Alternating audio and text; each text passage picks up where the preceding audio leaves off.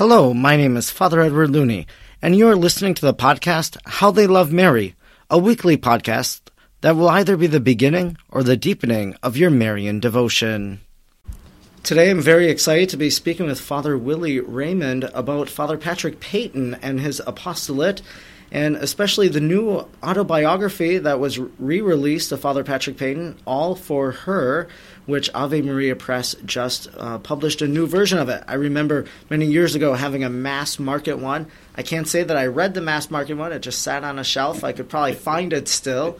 But very happy to have made my way through All for Her in this new version that Ave Maria Press has sent me and has published. So a very beautiful story of Father Patrick Peyton. So I look forward to speaking about that with Father Willie Raymond. So welcome, Father Willie, to the show. Great. Thank you very much, Father Ed. It's good to have this time to be with you. And actually, I've just listened to your podcast earlier. So, well, very good. I think one of the very first things as we talk about Father Patrick Peyton, maybe he's not a household name. Maybe people haven't heard about him, but a lot of people have heard about a household name associated with a religious order he belonged to, namely they know of the University of Notre Dame and the Fighting Irish. But a lot of people might not know that the University of Notre Dame is actually run by the Congregation of the Holy Cross. And that's the order that Father Peyton, after he immigrated from Ireland to the United States, that he ended up joining. And maybe could you just give a little background about the Holy Cross Fathers? Sure. The congregation, actually the official name is the Congregation of Holy Cross, without the definite article. Okay. And the reason for that is that Father Moreau, Blessed Basil Moreau, the founder, was from, and his first followers were living in a suburb of Le Mans called Sainte Croix, Holy Cross. So they were the priests of Holy Cross rather than of the Holy Cross. Oh, that's a very good distinction. It is. But in any case, Holy Cross was founded by Basil Moreau, a young priest. He was a Dawson priest who was right after the French Revolution was doing everything he could to rebuild the church, especially in the countryside. So he was teaching at the seminary. He was ordained when he was, I think, 22 years old. Very, very dynamic, passionate, good preacher.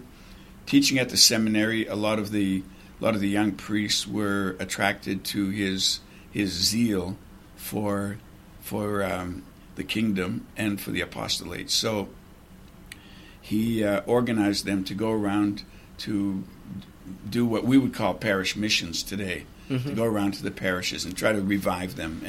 And then there was another priest who was quite elderly who had an association of brothers of St. Joseph, and he knew he was near the end, Father Dujarier. So he asked Father Moreau to take on the Brothers of Holy Cross, Brothers of St. Joseph.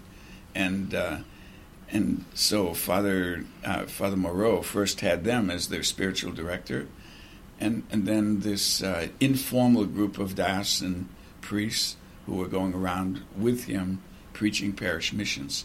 So eventually, to make that story shorter than it should be, he combined the two of them as brothers and priests in an association, and eventually proposed to Rome that they be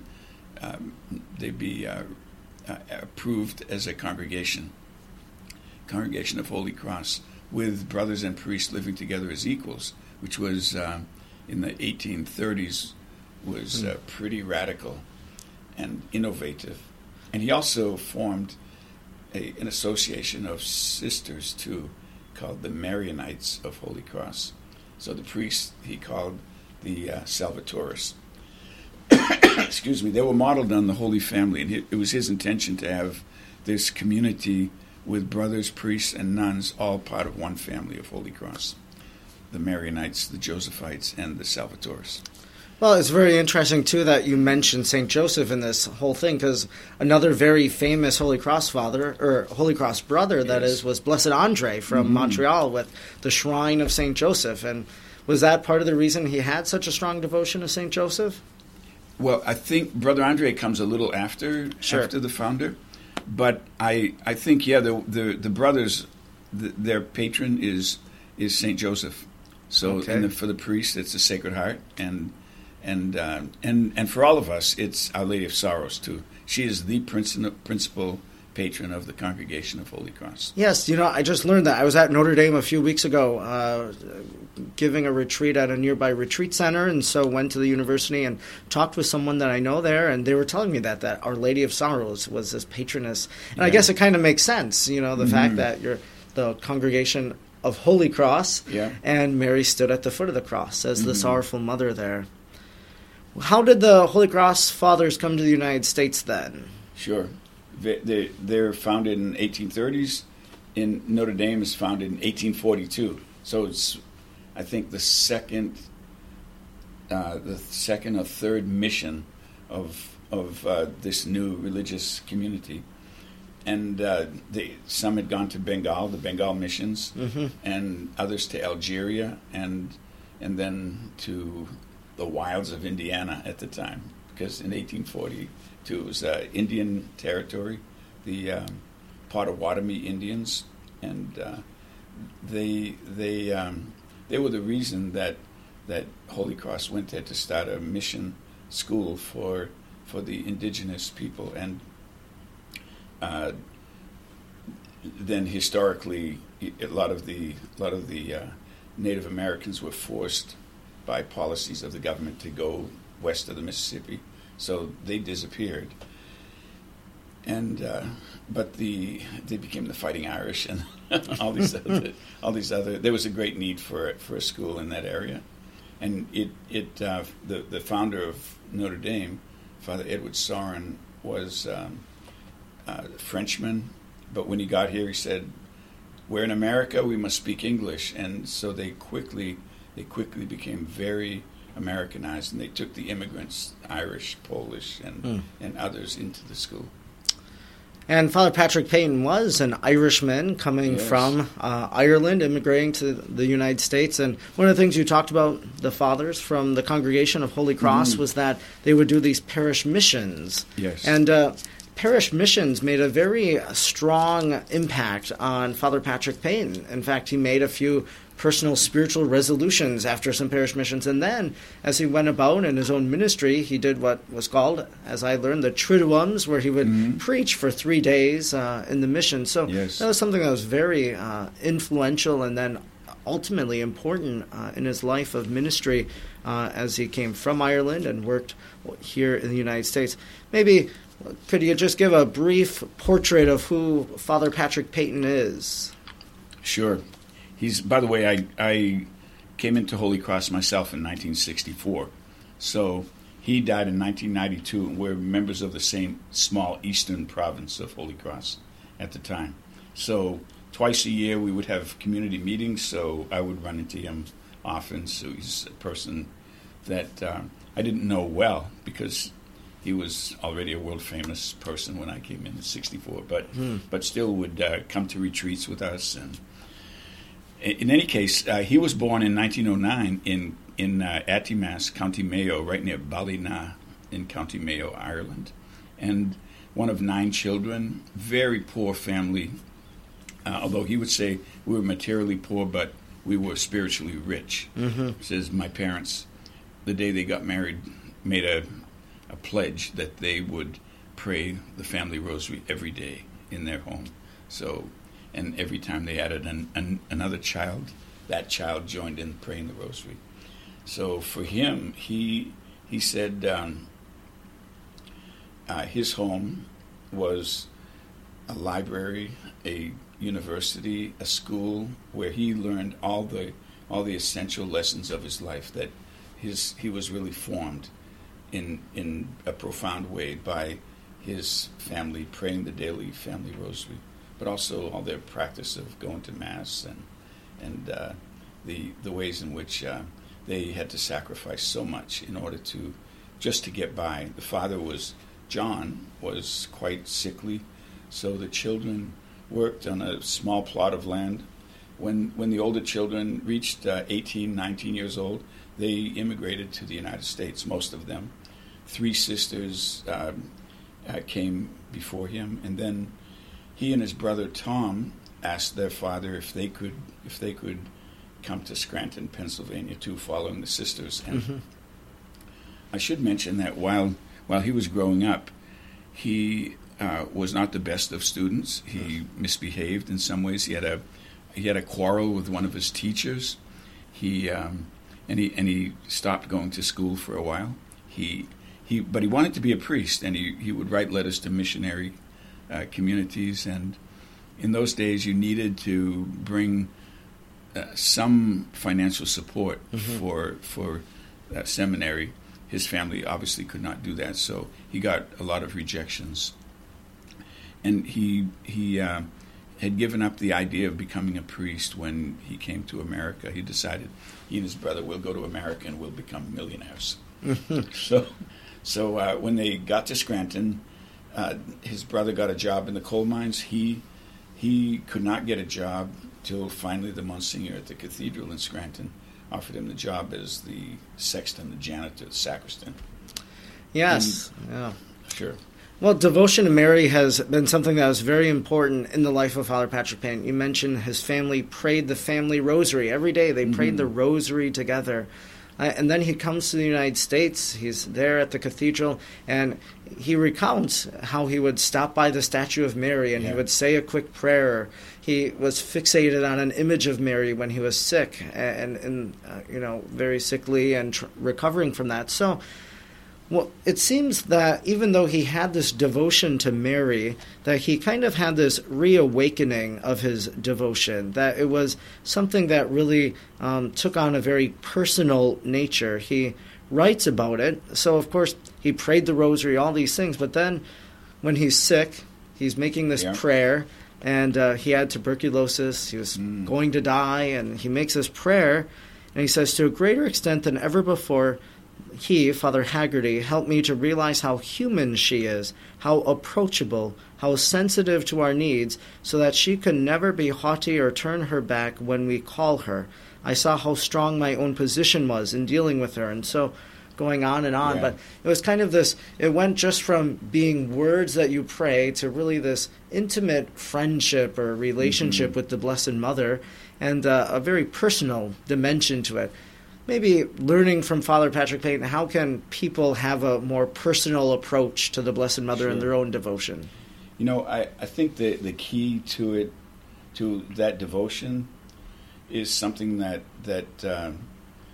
Father Haggerty said to him. He said, because Patrick, before he was a priest, was sick with tuberculosis, and that was a death sentence in those days. This is in the 30s. And he says he was at the lowest point in his life. He was depressed. He had given up. He had even questioned his faith and all of this. Then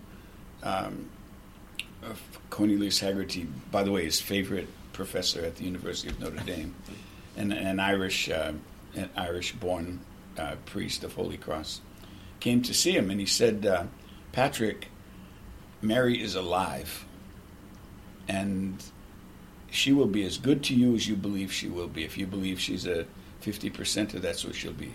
If you believe she's a 100%er, that's what she will be. So he said those words were the most important words that I had ever heard in my life. And he used a beautiful image. He said it was like bringing my faith back to life. It was like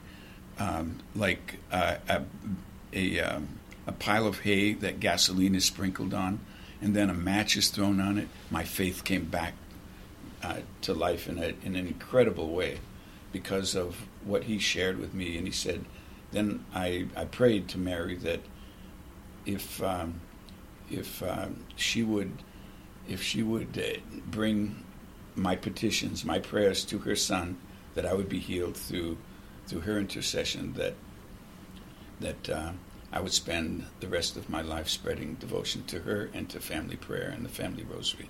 So that's the passion behind everything he does for the rest of his life. he gets better. He says, I'm not speaking about a miracle. I'm speaking about the quiet way in which Mary works. But day by day, little by little, I became stronger and stronger. And finally, excuse me, he said I had difficulty convincing the doctors and my superiors that I was well. They said, you don't get well from what you had. They took x-rays again, and the doctors said, we cannot understand this, but you're going to live. And they wrote a letter to him and to his superiors saying that he was well enough to resume studies for the priesthood. And he said, when I opened that envelope and saw that letter, he said, I was like a prisoner on death row. All of a sudden, the doors to the prison are flung open. I have a whole new lease on life. So it's a very dramatic moment in his life, this turning point where Mary really did take his prayers, bring them to her son. And so when he says Mary is alive, that was profoundly real to him. Actually, Loretta Young, the great actress, she said, I have never met a man who loved a woman more than Father Peyton loved our Blessed Mother.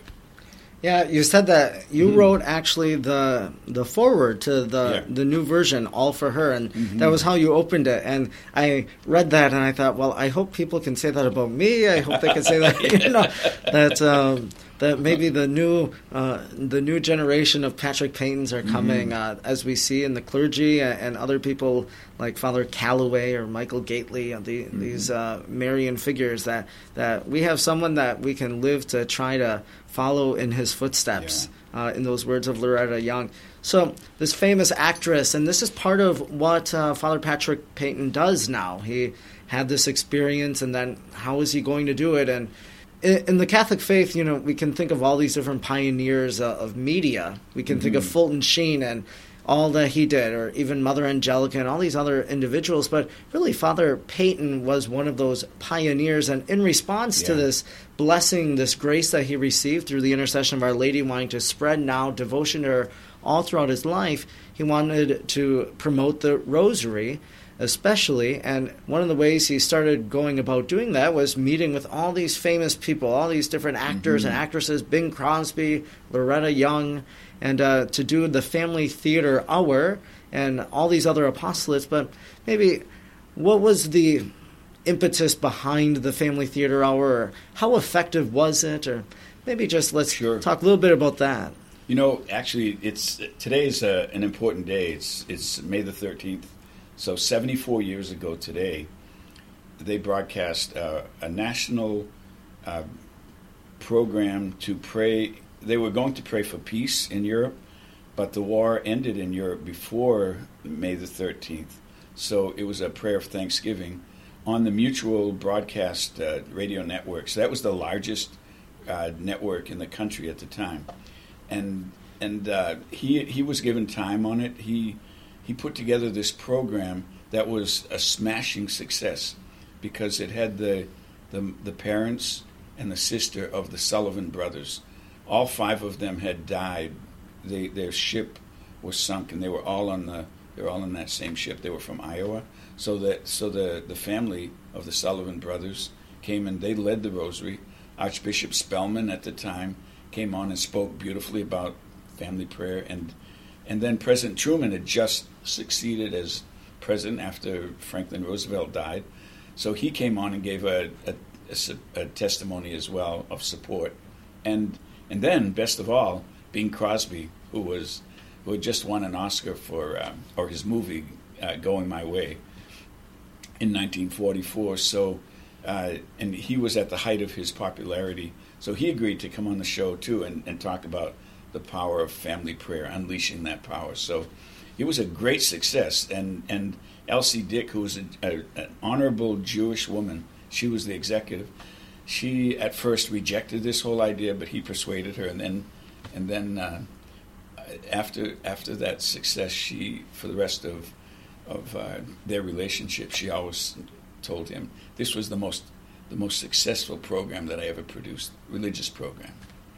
So in any case, that's 1945, May the 13th, so 74 years ago today. And after that, his superiors allowed him to go to to Hollywood. And actually, this is interesting. When I arrived in Hollywood in 2000 to be the director of Family Theater, there was an elderly priest who told me, "Oh, you know, Father Peyton, when he arrived here, he came to stay at our rectory." And he said I was a young priest at the time. And Father Pat asked me if I would bring him over to Good Shepherd Parish in Beverly Hills, because there was a 40 hours and he was going to speak at it. So he said I drove him there. I dropped him off, and I told him, "When you're ready to come back, ring me up, and I will come and get you." So he said around 9:30 that night, the bell at the rectory rang, the doorbell, and said there was Father Pat. So he said, I asked him, "How did you get here?" And he said, "A young woman offered to give me a ride, and she's an actor." And said, "Well, who was it?" He said, her name is Loretta Young, but I'd never heard of her before. So, but they became lifelong friends too until he died. She was one of his.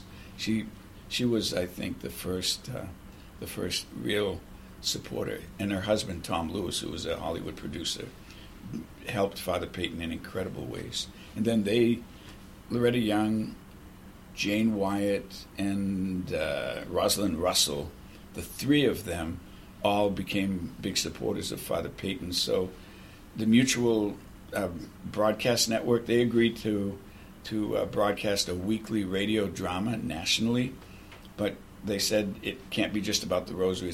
You can speak about God and prayer and family life and values, but it's got to be broad enough to reach other denominations, Christians and Jews and others. So he reluctantly agreed to that, but it was phenomenally successful. It went on for 22 years, and part of the agreement was that he had to have a major Hollywood personality each week on the program. So he had, like, the very first one was February 13th, 1947. That launched the Family Theater productions, and he had Loretta Young and Don Amici were the actors, and then Jimmy Stewart was the host of the program, so introduced it, and it ran for 22 years. I think it was the longest running program in Mutual's history. And, you know, with all the different people he would have associated with, all these famous stars, celebrities, of course, not all of them, I'm sure, were Catholic. Some of them probably came from other different backgrounds. Raymond Burr was not Catholic, but he, more than any other man, he did so many programs for Father Peyton. George Lucas, his first on-screen credits were with Family Theater. Oh, wow. As a assistant cameraman. James Dean, also his first credits were with Family Theater. He played John the Beloved Disciple in one of the early programs called Hill Number 1. And I think when we think about Fulton Sheen, if people are familiar with his work, and he would accompany some of these very popular, famous people into converting to the Catholic faith. Did Father Peyton ever accompany anyone of significance to conversion to the faith? That's an excellent question. I think I cannot think of an individual that he helped to convert. But when we were collecting testimony after Father Peyton had died for his cause, I was privileged to meet with Dolores Hope right after Bob Hope had died. So she was 96 at the time. And she was saying that, Father Peyton was like the chaplain to so many people in Hollywood. She said we looked to him, and he said the boys would get in trouble. The Rat Pack, that she's talking about Bob Hope and Frank Sinatra and all that. She said, but he never gave up on us. And she said one Easter Sunday, we were all in Palm Springs, and these Gregory Peck was there with his wife, and Frank Sinatra and Sammy Davis Jr. and all these. She said early in the morning on Easter Sunday we hear this banging on the door, and she said it was Frank Sinatra, and he's going around on all of our doors telling us, get up, everybody, we're going to Mass, it's Easter Sunday. So that was the influence that Father Peyton had on all of us. And she went on and on. She was a wonderful, generous Catholic. I think at the very end of Bob's life, he was baptized on his deathbed, and I would think some of that was the influence of Father Peyton in their family. Oh, wow. All these family theater productions, 22 years, all the episodes. The book actually has the number of episodes there were. But are they still available? People can watch them today, or where do they see them? All the radio programs, in the early 2000s, we digitally remastered all of them, so they're actually better than the original shows, and they're broadcast on Sirius Radio. They are available. You can go to familyrosary.org, and you can get a lot of information about them, or you can go to did I say Family Rosary? Mm-hmm. Yeah, you can go to Family Theater as well at .org. Either one of those. Okay. And get information on the classic radio dramas. So not only did Father Peyton do this family theater, but then he did his Rosary Crusades. Yes. And traveling all over the world. In fact, one of the chapters, it talks about him being able to break into Latin America. And now, my understanding is he would fill football stadiums. Is that right? Football preach stadiums. On the Rosary. There were a number of rallies that were much larger than any stadium. Sao Paulo, Brazil, in the early 60s, there were more than 2 million people. In Rio de Janeiro, 1.5 million. In Bogota, Colombia, it was over 1 million. In Manila, in the Philippines, as late as 1985, more than 2 million people. In Cebu, in the Philippines, 1.5 million. Wow. So, and he was in Yankee Stadium, and the largest one in the United States was in Golden Gate Park. I think it was 1961. 550,000 people were there in right outside of San Francisco. Wow. And when I was out in California, I would run into elderly people who were there as children, and they still remember the impact on their lives. So when they would come to these events, they would simply listen to Father Peyton talk, or there were other presenters, and then they would pray the Rosary together. Is that right? Yeah, there'd usually be exposition of the Blessed Sacrament as well. Wow. I should say that these huge events did not just happen. They were very well planned, and it was actually a bishop in London, Ontario. Father Peyton was doing one of the triduums, these missions that you mentioned, and people loved it. A lot of the diocesan priests were talking about why it would be great if we could have these in all the parishes. It's not feasible to do that. So the bishop said, "Well, why don't we have like a retreat for the whole local church and invite everyone in the diocese to come together?" That's the first time. That was in 1948 in London, Ontario. So they immersed the diocese with billboards and advertising. They got it on the radio. I don't think television was available in those days. And he called them the 6 mountains that had to be climbed in order for this rally to take place. And the mountains were to get the priests to commit to 40 hours devotions, to also to preach on family prayer for 5 Sundays in a row, to get all the school children to pray for the success of the Rosary Rally. We go to nursing homes and hospitals and ask the elderly and the sick to offer their sufferings for the success of the rally. They would the rally itself was the 6th mountain to climb. I'm blanking on what the 5th one was, but they really became very sophisticated at planning these huge events and inviting the whole, not just the Catholic community, but in Bombay, India, there were so many Hindus and Muslims that that came to the Rosary rallies too. It's very, and Father Peyton, when he came back from India, he was saying, the people of India are just naturally spiritual, and it's such a wonderful country. So those if you experienced that, I've only experienced one, and it was we had a Rosary rally at the Rose Bowl in Pasadena in 2007, and to be there with tens of thousands of people, when the Blessed Sacrament comes in, there's absolute silence, and then all of these people praying together at the same time. It's just it's an experience like unlike anything else that I've experienced in my life, and so I would hope someday that we would get back to doing that, using the modern technology that we have to allow young people and old people and everybody in between to experience that. Sure. I know that your ministry is doing that in some regard with Relevant Radio, doing the Rosary across America and bringing people together, at least through the radio, to pray for intentions. And that's one way of doing kind of this global Rosary crusade together, I guess. But, yeah, it would be a wonderful experience. I know that praying with a large group of people, whenever you go to a large event, whether it's at a Marian shrine, or if you're in Rome or whatever, that it's a very powerful experience to participate and to have that faith experience with so many people.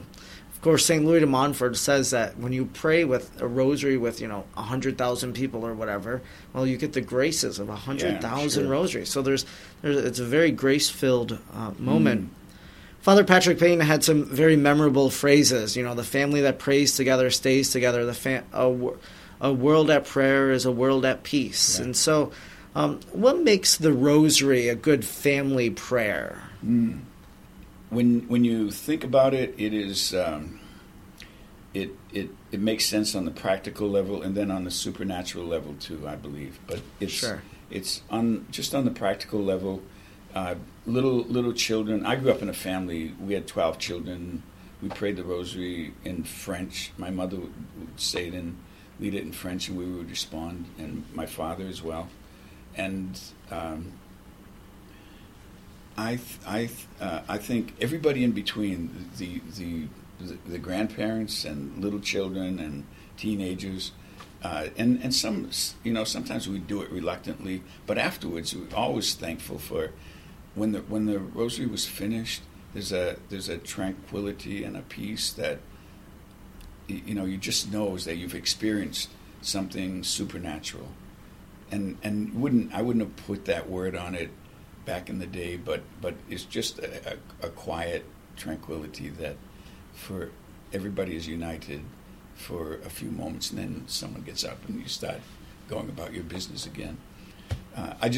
Last year I was in Kerala and in India, the southwest of India, and it's a state that has a large population of Catholics that go back to the Apostle Thomas. And Father Peyton visited there back in the 50s. Well, the home that I went to was one of our priests, Father Pinto Paul's home. The night that we arrived there, his older brother had died just 2 weeks earlier, and so I was worried about visiting so soon after the death. But they welcomed us, and we had a big meal. After the meal, I should say the first thing that I noticed when we got to the house is you open the front door, and there enthroned is the Sacred Heart of Jesus, and King of the home. And we went to a lot of homes in the neighborhood. Every Catholic home had the same thing. As you walk in, you see the Sacred Heart as a subtle message that here's the real master of this household. So we all went into the living room afterwards, and I didn't know what was going on because they're speaking Malayalam and very little English. So they invited me and to sit down and join them. Actually, kneel down for a while. We prayed the Rosary. And then one of the nieces, the granddaughters, prayed the litany of Loreto all in Malayalam. So I didn't know exactly what was going on. Then they did read scripture in English, and and at the end, then everybody goes to the elders first and puts their hands in theirs, and then they wish each other peace. But this brought me back to our home growing up a long time ago, and to see that still exists in this day and age. And I wish that more families would just create the time to do it. And if families pray the rosary, it changes everything about the family. And most families would say, well, we don't have time to sit down together for 20 minutes or 30 minutes, but we have the things that are really important, we always make time for. So So it's kind of recovering that and trying to discover that anew. It's something that's lost, but trying to reclaim it. Father Patrick Peyton has a cause for sainthood, and he's venerable right now. And when he was alive, did people already regard him as a saintly man? Like, we think of Mother Teresa, and everyone knew she was a living saint. And was that the same thing for Father Patrick? Yes, it was. Even in Holy Cross, we, as a seminarian, right, this building next door, I was a junior in college, and one of the seminarians was Hugh Cleary. He's designated as a barber. And by the way, Father Peyton never paid for anything if he could get it for free. So he got a haircut from Hugh while he was visiting here. And after, so I was sitting around, we were talking to him, and it was always very interesting because he had been all around the world. And he was a very gentle and kind of shy person till he got up and started talking about the passion of his life. But when he walked out of the room, Hugh Cleary swept up all of the hair clippings, and he said, "I'm putting these in an envelope. I'm going to save these because he's going to be recognized as a saint someday, and these will be first-class relics." Oh wow! Did that guy become a priest? He did. Yes. Yeah. In fact, he still has it. He lost it somewhere along the way, unfortunately. But he actually became the Superior General of the Congregation of Holy Cross. Okay. Father Cleary. So in any case, we all look to Father Peyton as a saint. There, within Holy Cross, there were men who worked with him, who several worked with him for 20, 30 years, and a number worked with him for 6 months and then asked to be relieved because Father Peyton was driven, and he expected everybody else to be as driven as he was in the work and as passionate about it. So he was inspirational. He was for some people he was difficult to work with because he was so committed to this, and he saw this time is passing and we've got to do this. Well, very good. It's been so great to talk about Father Patrick Peyton with you in his autobiography, All for Her, which has been republished by Ave Maria Press. A beautiful story of a wonderful priest. And I know as a priest, very much inspiring to me. And I know that for other priests, his story can inspire all of us, but also for the lay faithful as well, I'd say. I've got one of his quotes here that took place in right after the Rosary Rally in Bogota, Colombia, because Father Peyton has been criticized in some parts of the church for emphasizing the spiritual and not caring enough about the poverty and justice. So this is just an incident that took place right after the Rosary Rally. He completed the crusade, and he was mingling with the crowd, and a young priest laughed at him, and he cried out, "Father Pat, the people need bread and meat, and you give them the rosary."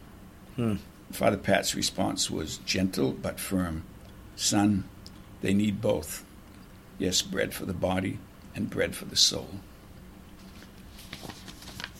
That was in that incident, I think, captured him. He was always, he came from a very poor background. He knew what poverty was firsthand, but he also knew what what spiritual poverty was, and was so concerned about both of those. And in a sense, there's a lot of spiritual poverty today, and so we are trying to feed the soul in so many different ways, and of course the media is allowing us to do that. That's great. Maybe just real quick, I'd like to always build a Marian profile with the guest, just to go over a few quick questions about the Blessed Mother to help us realize that everybody's devotion to the Blessed Mother is unique and it's not universally the same. But what would be your favorite title of Our Lady? Well, right now, I would say it's Mother of the Church. Mother of the Church, sure. And that's the feast that was just proclaimed. And, for me at least, I realize that maybe my favorite title of Mary or my favorite saint, that's something that changes with whatever I'm going through, or if I'm reading. Like right now, I'd probably tell you Father Patrick Payne is a great guy. I like him a lot, so he would be one of my go-to people to reference. In fact, on Mother's Day, I referenced him and his story, and even in my preaching. So how about a favorite prayer to Our Lady? Maybe it's a scripted prayer, but maybe some other prayer. I do pray the Rosary every day. Here's one of the practices I have. I love when I can walking around this campus at Stonehill, and I think I counted 12 or 13 images of Mary. Oh yeah, statues around, and so it's kind of like a walk with Mary around to visit them around this campus. Sure, to visit them. There's the Madonna and Child, and